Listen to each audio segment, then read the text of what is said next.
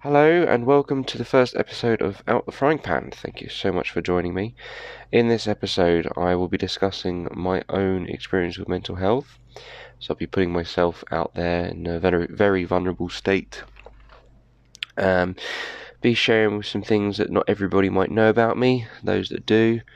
And obviously through the whole podcast as well, I'll be adding on to extra bits. I'll be delving into more deeper of certain situations that have happened over the time. Not all in one episode, but through certain subjects as we go along. I'll be adding bits here and there. So first of all, just want to reassure everybody that I'm not here to give any kind of medical advice or professional advice. I'm here genuinely just to share my own experience and the ups and downs that I've had. And what I've felt that has worked and hasn't worked. But of course, if you do feel that you need medical help, do seek that from a professional, whether it be through the NHS, whether it be through a mental health team, even with a mental health charity like Mind, just the Samaritans as well, just someone to talk to. I would recommend that you do seek professional help. If there's, I'm not here to give that. I do want to just reassure you that I'm not here to give any form of professional help. I'm just sharing my own experience. Whereas if it could inspire you to reach out to seek that help, or just to be reassured that there is somebody out there that understands that you're going through a difficult time, whether it be for a long time or you've only just started having mental health issues, that you're not alone, so you don't need to feel that. So without further ado, I'd like to share my experience. So I was first diagnosed with depression at 15. Medication, as I got older, the depression and anxiety, things were different. Things got easier, some things didn't get easier, especially with work, relationships, even with money, financial problems. I got myself into a serious amount of debt, which became very stressful, which didn't help with being depressed and low. And it did get to the point where at 18, I tried to kill myself with a drug overdose on paracetamol and ibuprofen. Gone to hospital, was asked why I did it, and explained that I was unhappy. At that time, I came out of a relationship. I was still very emotionally young and immature, and still didn't stop to think about things. It was a very, very difficult time in my life. The doctors, and at that time, there wasn't much support offered. At that time, I didn't know about things like mental health charities or iTalk, or that's just one of the counselling that's offered in the area that I live. There's also Steps to Wellbeing around the Dorset area, but there may be others where you are. But at that time, I wasn't aware of anything like this. Even the Samaritans or counselling or anything like that, there was nothing that was offered to me at that time, because I was just seen as an 18-year-old that made a stupid decision. But it was very, very difficult for me to admit that I had a problem. At that time, I felt very, very unhappy. I felt that, well, nothing's going right. I can't control my finances. I was struggling with work and workload. Relationships were breaking down. I was angry at everybody. I was frustrated, fed up. I just did not want to be near anybody. And at that time I thought, well, fine. I just don't want to be here then. Suicide itself and mental health, everybody deals with their mental health differently. For myself, I just felt very unhappy and I just didn't want to be here. That was it. Wanted to end my life there and then. No more stress, no more strain, no more pressures, nothing. Just all gone. But a lot of people were telling me that I was selfish, and doing that, you're going to cause more problems for your family. there was never anywhere that I could turn to for real emotional and mental support, especially being a young man. I couldn't tell anybody at work about my problems. I never felt that, going to my manager, because I was afraid that I'd get fired. I was afraid that I would be denied any promotion or any progression because of mental health.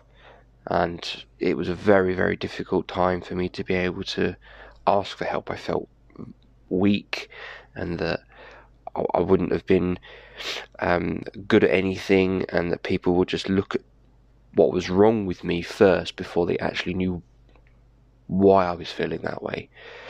So yeah, there was a lot of emotions going through my head, and I was all over the place.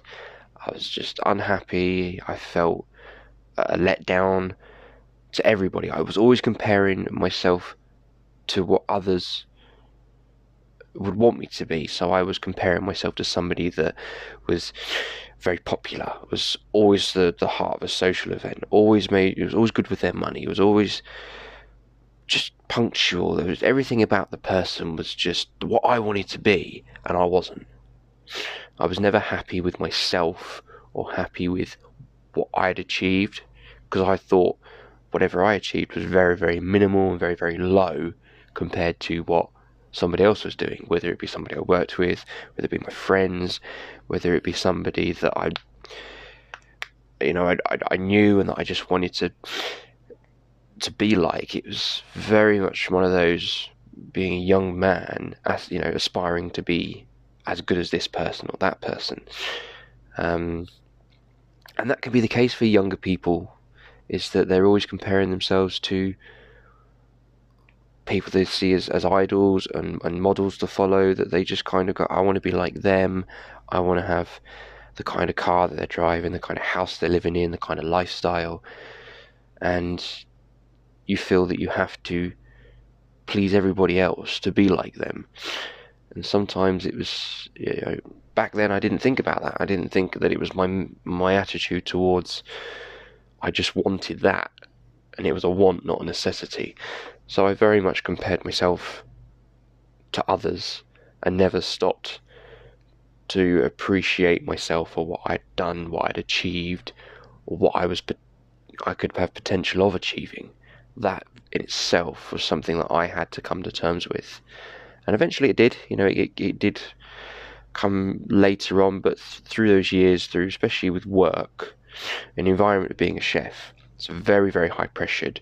You are continually striving to do the best and be the best, to give the best dish, and the way it's presented and tastes and looks, and the whole process to make it the best out of everybody. And when you're told it's good, it feels fantastic. But when you're in an environment where you're continually to be put down, and like watching chefs on TV like Gordon Ramsay, you think that that's how it's going to be. And sometimes in some kitchens it is very much like that, but it's not always like that.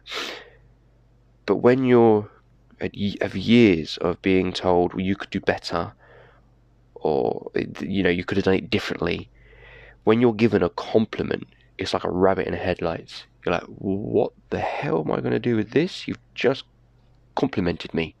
Why? What do you want? So as life went on and I started to progress in my career, and I kept putting off wanting to talk about mental health, and I just buried it down and just got on with things. I'd eventually got to a point in my life where things were sort of getting better, and I met Rachel, my wife, and we got married in 2014. We were married for 6 years this year.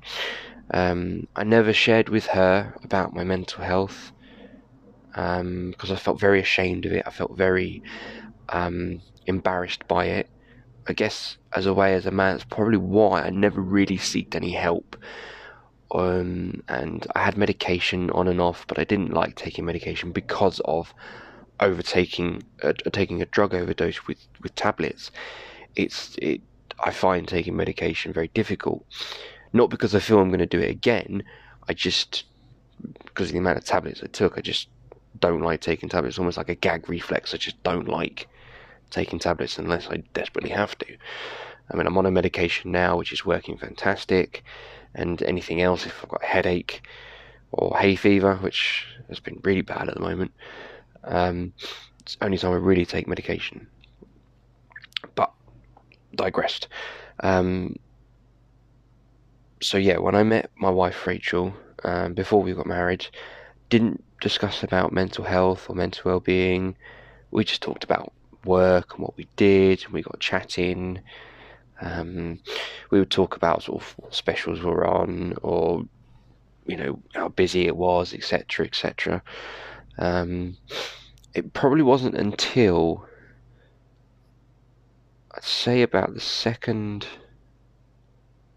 maybe third year that we were married, that things for me started falling apart emotionally, and I was struggling with keeping a job. Finances were really bad. I'd put off bills. I'd rather go and spend money on things I didn't need. I guess as well, there was a lot of job hopping. I couldn't stay in one job for more than, say, 6 months to a year. I was changing it from working part-time to full-time, to working in restaurants, to working for an agency, to working in a pub, to working in a hotel. It was just all over the place, and I was afraid and ashamed because I didn't want to be seen as a weak husband or man, and that I was going to fix it, and I didn't need anybody's help, and that was it. I was just going to fix it and get on with it, and that was it.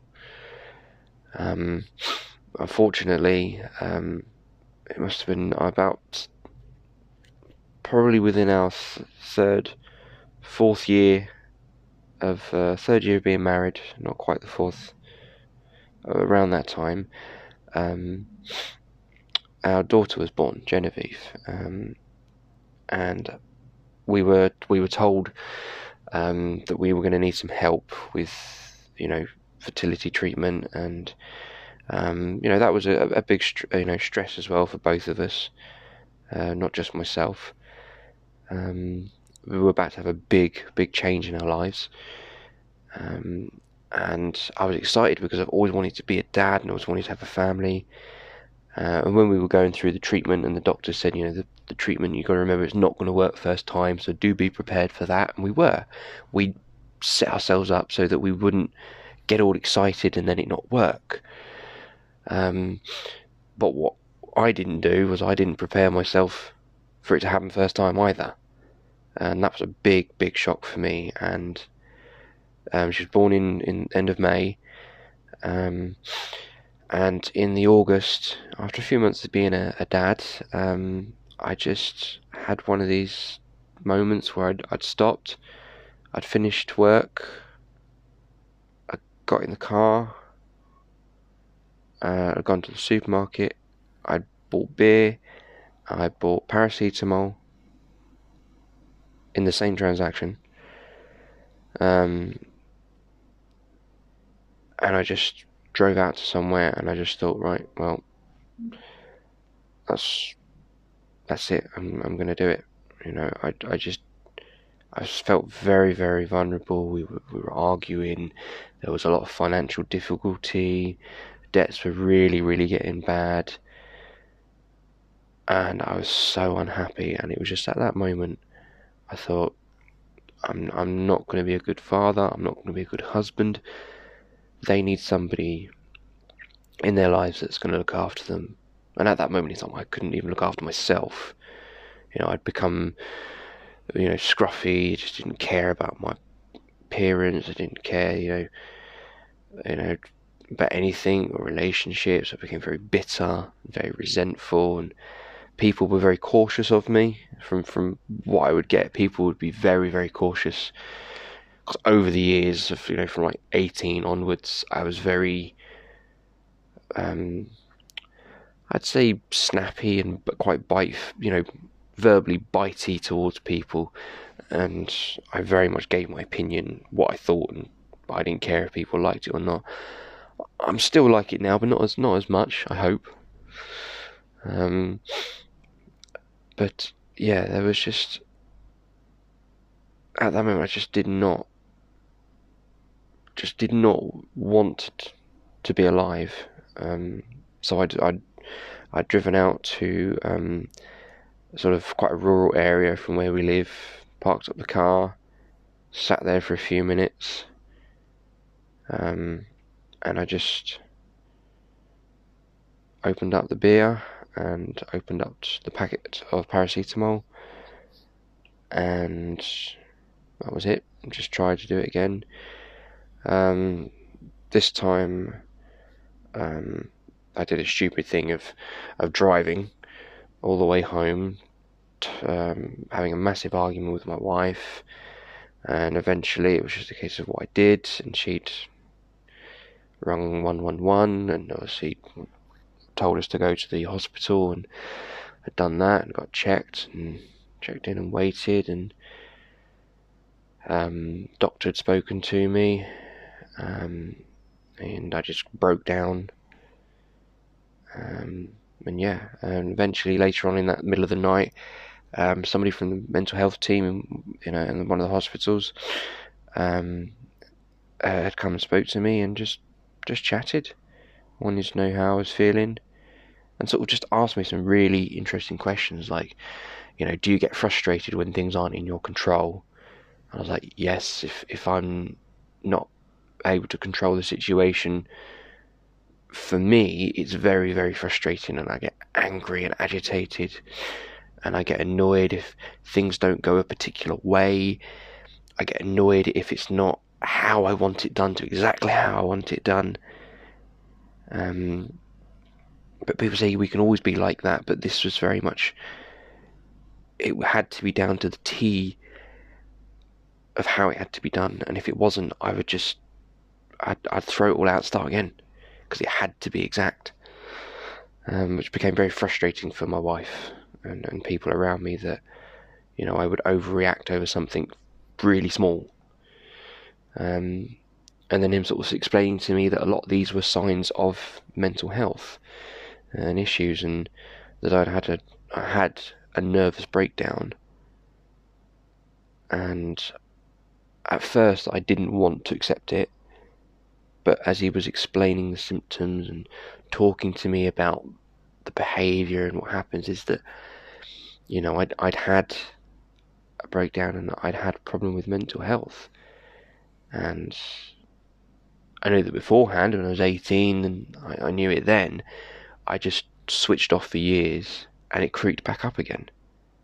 And that was the importance of, okay, we can all deal with it our own way, but it was dangerous mentally and emotionally to bury it, because if I hadn't sought the help that I was just longing for back then, I wouldn't be here today. I wouldn't be here to see my beautiful little girl grow up, to see the wonderful woman that my wife is, and she's becoming. Even now, I'm not going to say how old she is, but for the years that we've known each other, and the wonderful mum that she's becoming, and lady, the lovely lady that she's being as well, I wouldn't see that. I wouldn't see my family, go through things. I wouldn't be able to see my friends and get married, or see them have their children and see them succeed at things. There are happy things that I can see, but I was blind to it, because at that moment I was selfish and I didn't care. I just needed to fix my brain, or at least repair it. But I just felt that why would it take a second attempt of suicide for a mental health nurse or the mental health team to get involved? And that's the one thing that I want to bring to people's attention, is that after the first time, or even beforehand, we need to get more people to be aware of mental health. Not necessarily maybe reach out, because not everybody can do that, and I understand that some people don't feel that they're confident enough, or they don't want to share their story because it's very personal to them. Of course, as I haven't gone into explicit details, I've just put it as a broad spectrum. But as I say, over the next few episodes of the podcast, I will, perhaps maybe dive into a little bit more information on certain subjects that I've experienced through perhaps finances and relationships and work and having to deal with that. But right now, I want to make people aware that I'm an advocate for mental health, and I want to make this stigma around mental health and in the workplace, that we shouldn't be afraid to speak up. We shouldn't be afraid to be supportive of those that may not necessarily have a mental health, because not all of us are experts in this. You can't see mental health. You can see a broken arm, but you can't see mental health. There may be traits that people have that may make you think that they're having a tough time and they're stressed and they're needing support. But that's where we need to be perhaps careful in our approach of how to speak to people about it. I know from my own experience, you can't just go up to somebody and go, well, I think you suffer with mental health. It's going to get you a smack in the face, and you're probably going to get in a lot of trouble just to say that to a colleague or say that to somebody, and it wouldn't be nice or respectful. But there is definitely more that needs to be done to make mental health aware within the workplace, whether it be in the catering industry, whether it be in the care industry, whether it be in retail, whether it be in being self-employed, working from home. There's everybody in every aspect that in some time or place or in some time or another, they're going to experience, not necessarily themselves, but maybe with their family or with their colleagues, mental health issues or anxiety. And most definitely, we need to be aware of the support that we ourselves can give as friends and as family, as managers, as bosses, as companies, that there is stuff out there, but people, in my opinion, can feel that they don't want to, because they don't want to seem they're interfering in something that's very personal to people.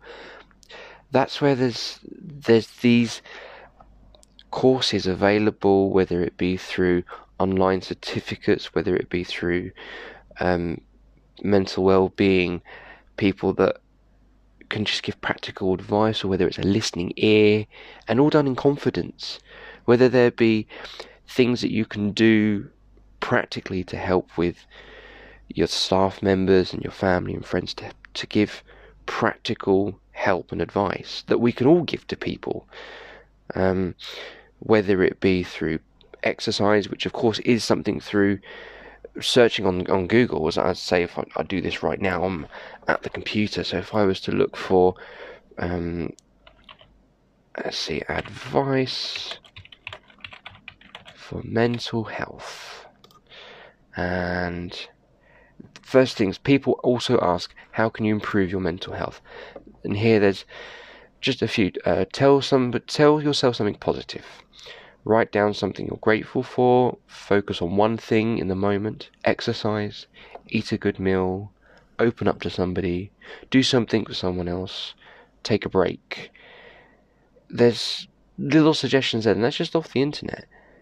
So there are things that we can do in our own research, and perhaps put things together around the workplace to allow regular rest breaks, being able to go outside for their break if they're able to. If you work in an office, I've done work in buildings, in canteens, in the catering industry. I've worked in all sorts of places that sometimes when you're in an office building that you're like, the kitchen's like 7 floors up, whatever, or you're tucked out somewhere where there might not be any windows, being able to get out for 15 minutes of some fresh air and go for a walk has helped me.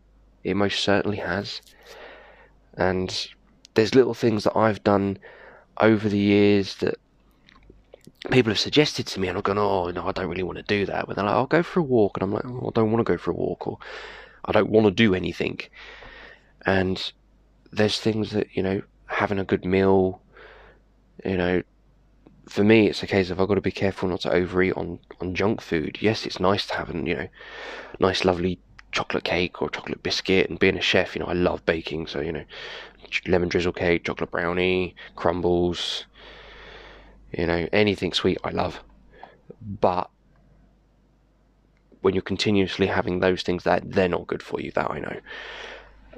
But doing little bits at a time, for my own personal experience, I wanted to do everything all at once so I could be good at it, and I could prove to people that I'm okay and I'm fine, and I don't need people worrying about me. I was always trying to hide it, that I didn't need to do any of this.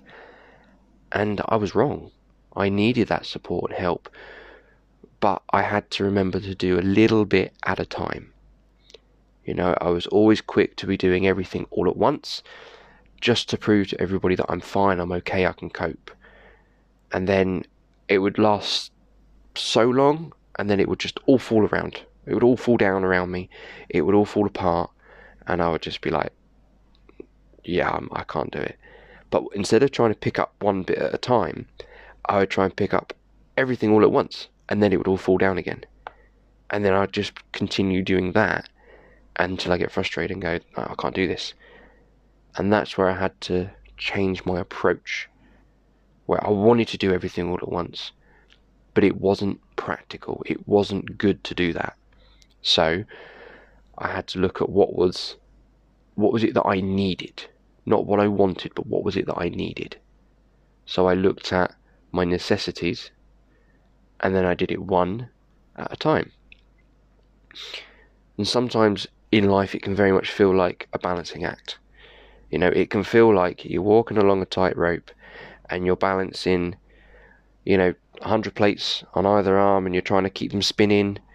In my mental picture, it's a case of you're walking a tightrope and you've got one of those, you're balancing all the plates on those sticks, and you've got loads either side, and you're trying to keep all those things balanced as you're going along, and you're just looking forward. And sometimes it can feel like that. You just, you feel that it's impossible, and sometimes you just have to slow down and be able to stop and think, okay, I don't need to balance all of these plates. I just need to balance what's necessities, not just wants. And sometimes it takes time. It's taken me, it started at 18, I'm now 27, I'm 28 this year.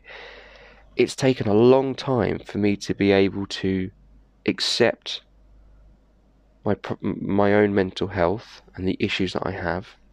It's then taken me time to get the right help with medication and with talking and CBT, talk therapy, with looking at my priorities and my necessities of what I need, looking at career, finances, and just being able to rebalance things and put a different perspective on things.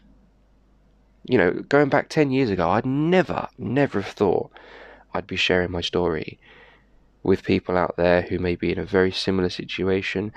You may be in a worse situation or not as worse, but mental health is mental health, and no matter what your experience is, you're not alone. You're not on your own, and asking for help does not make you any less of a person. It doesn't make you weak. Asking for help is a sign of maturity.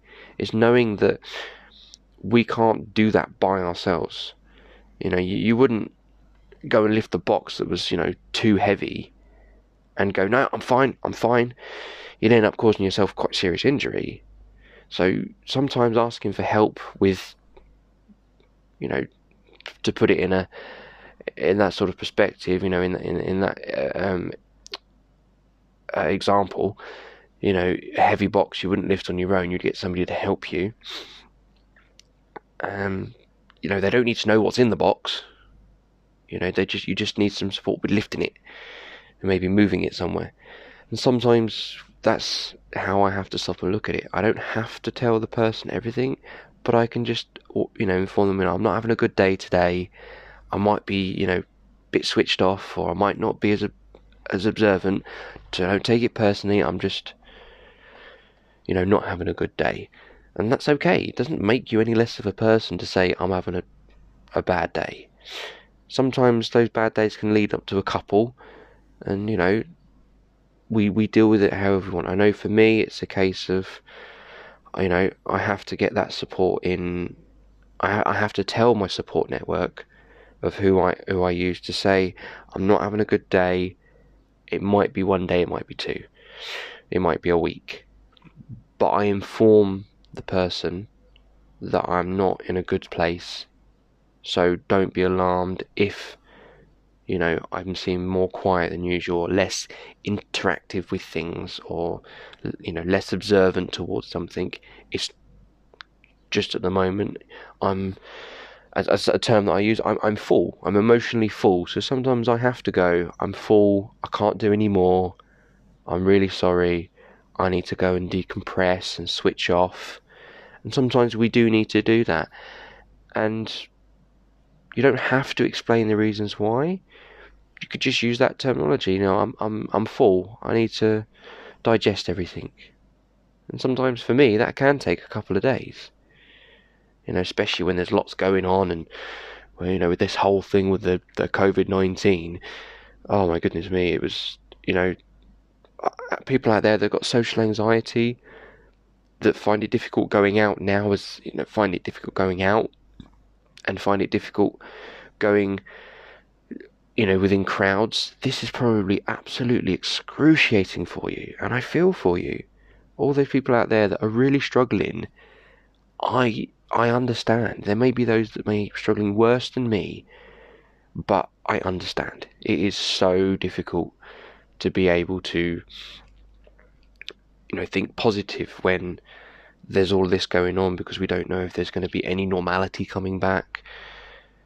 We just don't know if things are going to get back to normal, and I completely understand that. I really, really do. But I just want people to know that you're not alone. And I may repeat myself, and you may think I'm rambling, but this is me just talking, sharing my experience. That I want you to understand that it's okay, and that I was at that time in my life where I felt very alone, and that nobody understood, and I'm not going to ask for help because I'm a man. I don't talk about my feelings. And it's that whole stereotype and stigma around men don't talk about their feelings. In my opinion, we shouldn't think like that, because sometimes when we need help, it doesn't have to always be the same help for the same person. As I say, we deal with our mental health differently. We may get our solutions and our support differently. And that's something that we've got to remember, is that what works for you may not work for me, and vice versa. I think for myself, over the years, being able to admit that I had the problem was very difficult. The medication and the other things I found very difficult was explaining it to my work. And that was the biggest thing for me, because I felt that being in a position as head chef, kitchen manager, that, I was an example to my team, and I wanted them to know that, I could still take control. I didn't want them to lose faith in me. I didn't want them to lose any hope in leading them, training them, and helping them. I felt so ashamed of my mental health. Even though I was getting medication and I was taking that regularly, and I was taking time out to be able to say that I'm full and I need to decompress and I need to be able to concentrate and focus on what's important. The one thing that I needed, that I didn't think I would get, would be the support from the company I worked for, or my manager, because I didn't want the manager or the company to turn around and go, well, you suffer with that, I don't think you're going to be well enough suited for this job. Obviously now that, they can't do that because it's against the law, it's discrimination against the Disability Act. It's, you can't see all disabilities, but if you have a disability that is going to be ongoing and that could progressively get worse, it's classed as a disability. But yeah, I was so afraid that if I said to my boss, hey, look, I need to make you aware that I suffer with some mental health issues, but I'm on medication, I was afraid that I was going to get sacked. And sometimes that's where that not having much self-confidence in my own ability to prove that I can do the job, would come in, and I was just so afraid of saying anything. But it's slowly now with some companies, they'll have well-being support through through EAP, which is an employee assist program, where they'll have something in place for support with things like finances, mental health, substance, family. They just give a support network, and they just help give practical advice. And then there's charities like Mind. There's counselling like iTalk and Steps to Wellbeing in the areas from where I am. There may be something else where you are, but there are things about that are starting to come out to help not just the individual but the companies as well, to make more mental health and well-being more important in the workplace, which I think is fantastic. But we also need to put ourselves, we need to use that stuff, use that information. We need to be able to use the resources that we are given, whether we're managers or employees, so that we can be of a support network. Because the NHS right now is at a massive strain. They are doing so much within this virus and outbreak that's going on with COVID-19. They are absolutely amazing. And for me, with all support network, if it means being able to be a listening ear to people, and being able to give some kind of inspiration for them to understand that it's okay to reach out, that by going to these other organisations, whether they be charity based, whether they be internet researched or self-help videos, or things that you find to allow a bit of strain off the NHS, is also good. But of course, it's not going to be a solution to the problem permanently, but it may help along the way to help find the right solution. It may not be a cure, but it may help with whether we talk therapy, whether it be through group therapy or one-on-one therapy, or whether it be through exercise and a good routine, whatever it may be to help. I think it's fantastic that they are starting to put these mental health and well-being into place. Some people may feel that there's not enough being done, and some people think that it's fantastic, but why wasn't this years ago? And that comes back to that stigma of mental health that we didn't talk about it. It wasn't talked about, it was hush, and it was a case of you just sucked it up and you got on with it and you didn't talk about it. And that's quite sad, whether it be through amongst men, women, mothers, fathers, sons, daughters, whatever, whoever it may be, that mental health should not be shunned, because it's one of the biggest issues right now for me, as personally as a man, that there is a stigma mainly towards men that you don't talk about your feelings. Well, I feel that that's wrong. And when I was 18, that was very much the stigma, and it caused more damage than it did help for me personally. And when I reached out and I started getting all the help and support I needed, I felt better. I felt relieved that I was being listened to, and I just wanted some practical help.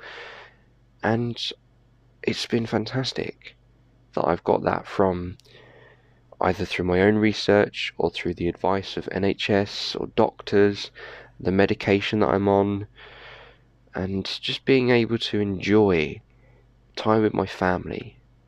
You know, my work life very much changed, and I was able to step back and be able to enjoy time with my family. And now with this whole virus on COVID-19, it's made me stop and realise that what makes me really happy is being able to see my daughter grow and become a beautiful, lovely little girl that she is, spending time with my wife, and seeing out there by supporting people as best I can, whether it's making cakes and food for the neighbours, whether it's helping friends and family, having a weekly chat with the family on Zoom and having a catch up, which is something we never used to do.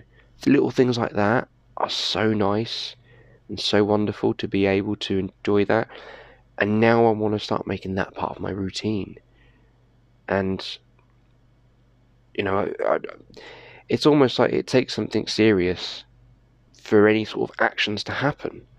And it's quite sad in a way, but it has to take something drastic for a change to happen for the good. And for some people that can be really damaging. You've got to wait to a certain point before you do something. Now, of course, as I said, things take time, and don't ever feel that you should be pressured into talking about your mental health, your anxiety, depression, because it's not going to work for everybody. As I say, what works for me isn't going to work for you, and what works for you isn't going to work for me, vice versa. So just want people to be aware out there that, I'm shared my story with people to perhaps give some inspiration, to let them know that they're not alone, that it's okay to talk about mental health, it's okay to have a bad day, it's okay to feel sad, and it's okay that you're not the only one. It's okay to be having these feelings, because I had them too. It's a case of how we approach the help and the support, and that's something that was very difficult for me when I first started getting the help.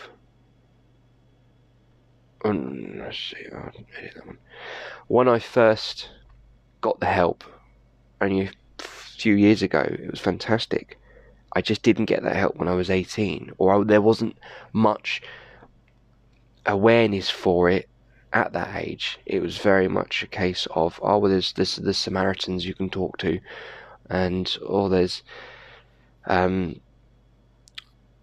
medication. Back then I didn't ask about it, and not information was given to me. So I'm sure there was 10 years ago, but I wasn't aware of any of it. And it's completely different now as it was back then, and to how it was back, say, 20, 30 years ago.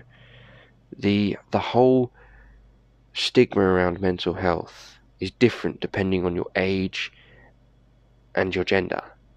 And that's sad that people still feel that society puts you automatically, if you're a man, you are expected to do this, this, this, and this, because society tells you to. And if you're a woman, you're expected to do this, this, this, and this, and be and say all of this because you're a woman. And that's how sometimes people still are. And no, we're not like that anymore. We're equal. So regardless of whether you're man, woman, or what gender you identify yourself as,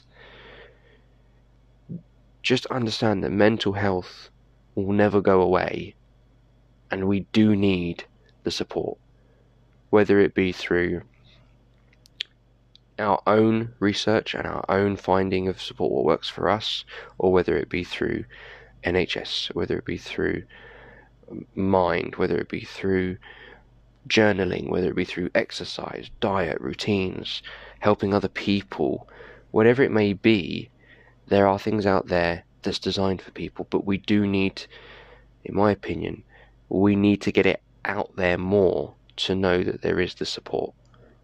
And as I say, I'm no professional, I'm no medical expert, I'm just sharing with you my experience of my own mental health. The whole start of when it started, to how I felt, to now, what's being done. And, I am feeling good about sharing my story. At first, I was really, really nervous, and I've probably rambled on, and, it might seem a bit all over the place, but, as I go along with the podcast, the next podcast episode is going to be an interview with a nursing home manager and his experience in the care industry, in the care sector, and to where he's got. And I've got some questions for him.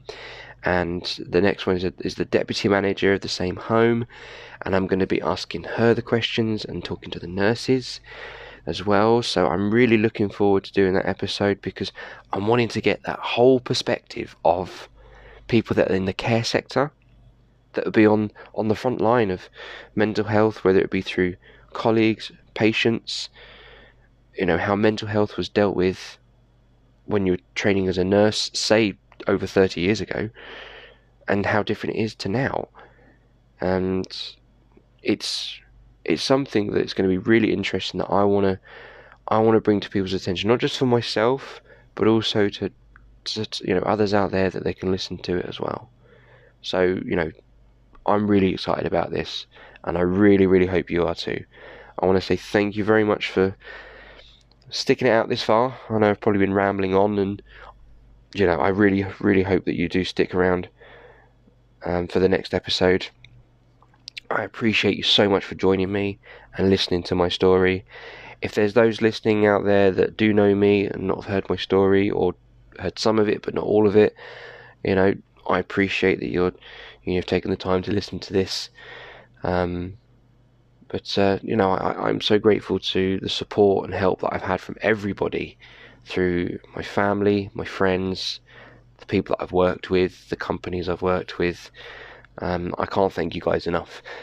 I also want to do a shout out to the Burnt Chef Project on Instagram, and they sort of really, got me inspired into doing this, and also through Chef Social UK on Facebook and Instagram, speaking to Alex on there. He's been absolutely fantastic with sort of helping me as well to get out there and get the information and get my voice out there. So if anybody that's here that listens to them or follows them, give them a mention and say, support them and support what they're doing. Burnt Chef Project is absolutely fantastic. They're again trying to help get rid of this stigma that's around mental health. So let's help push this campaign that mental health needs to be brought to people's attention in the catering industry as well.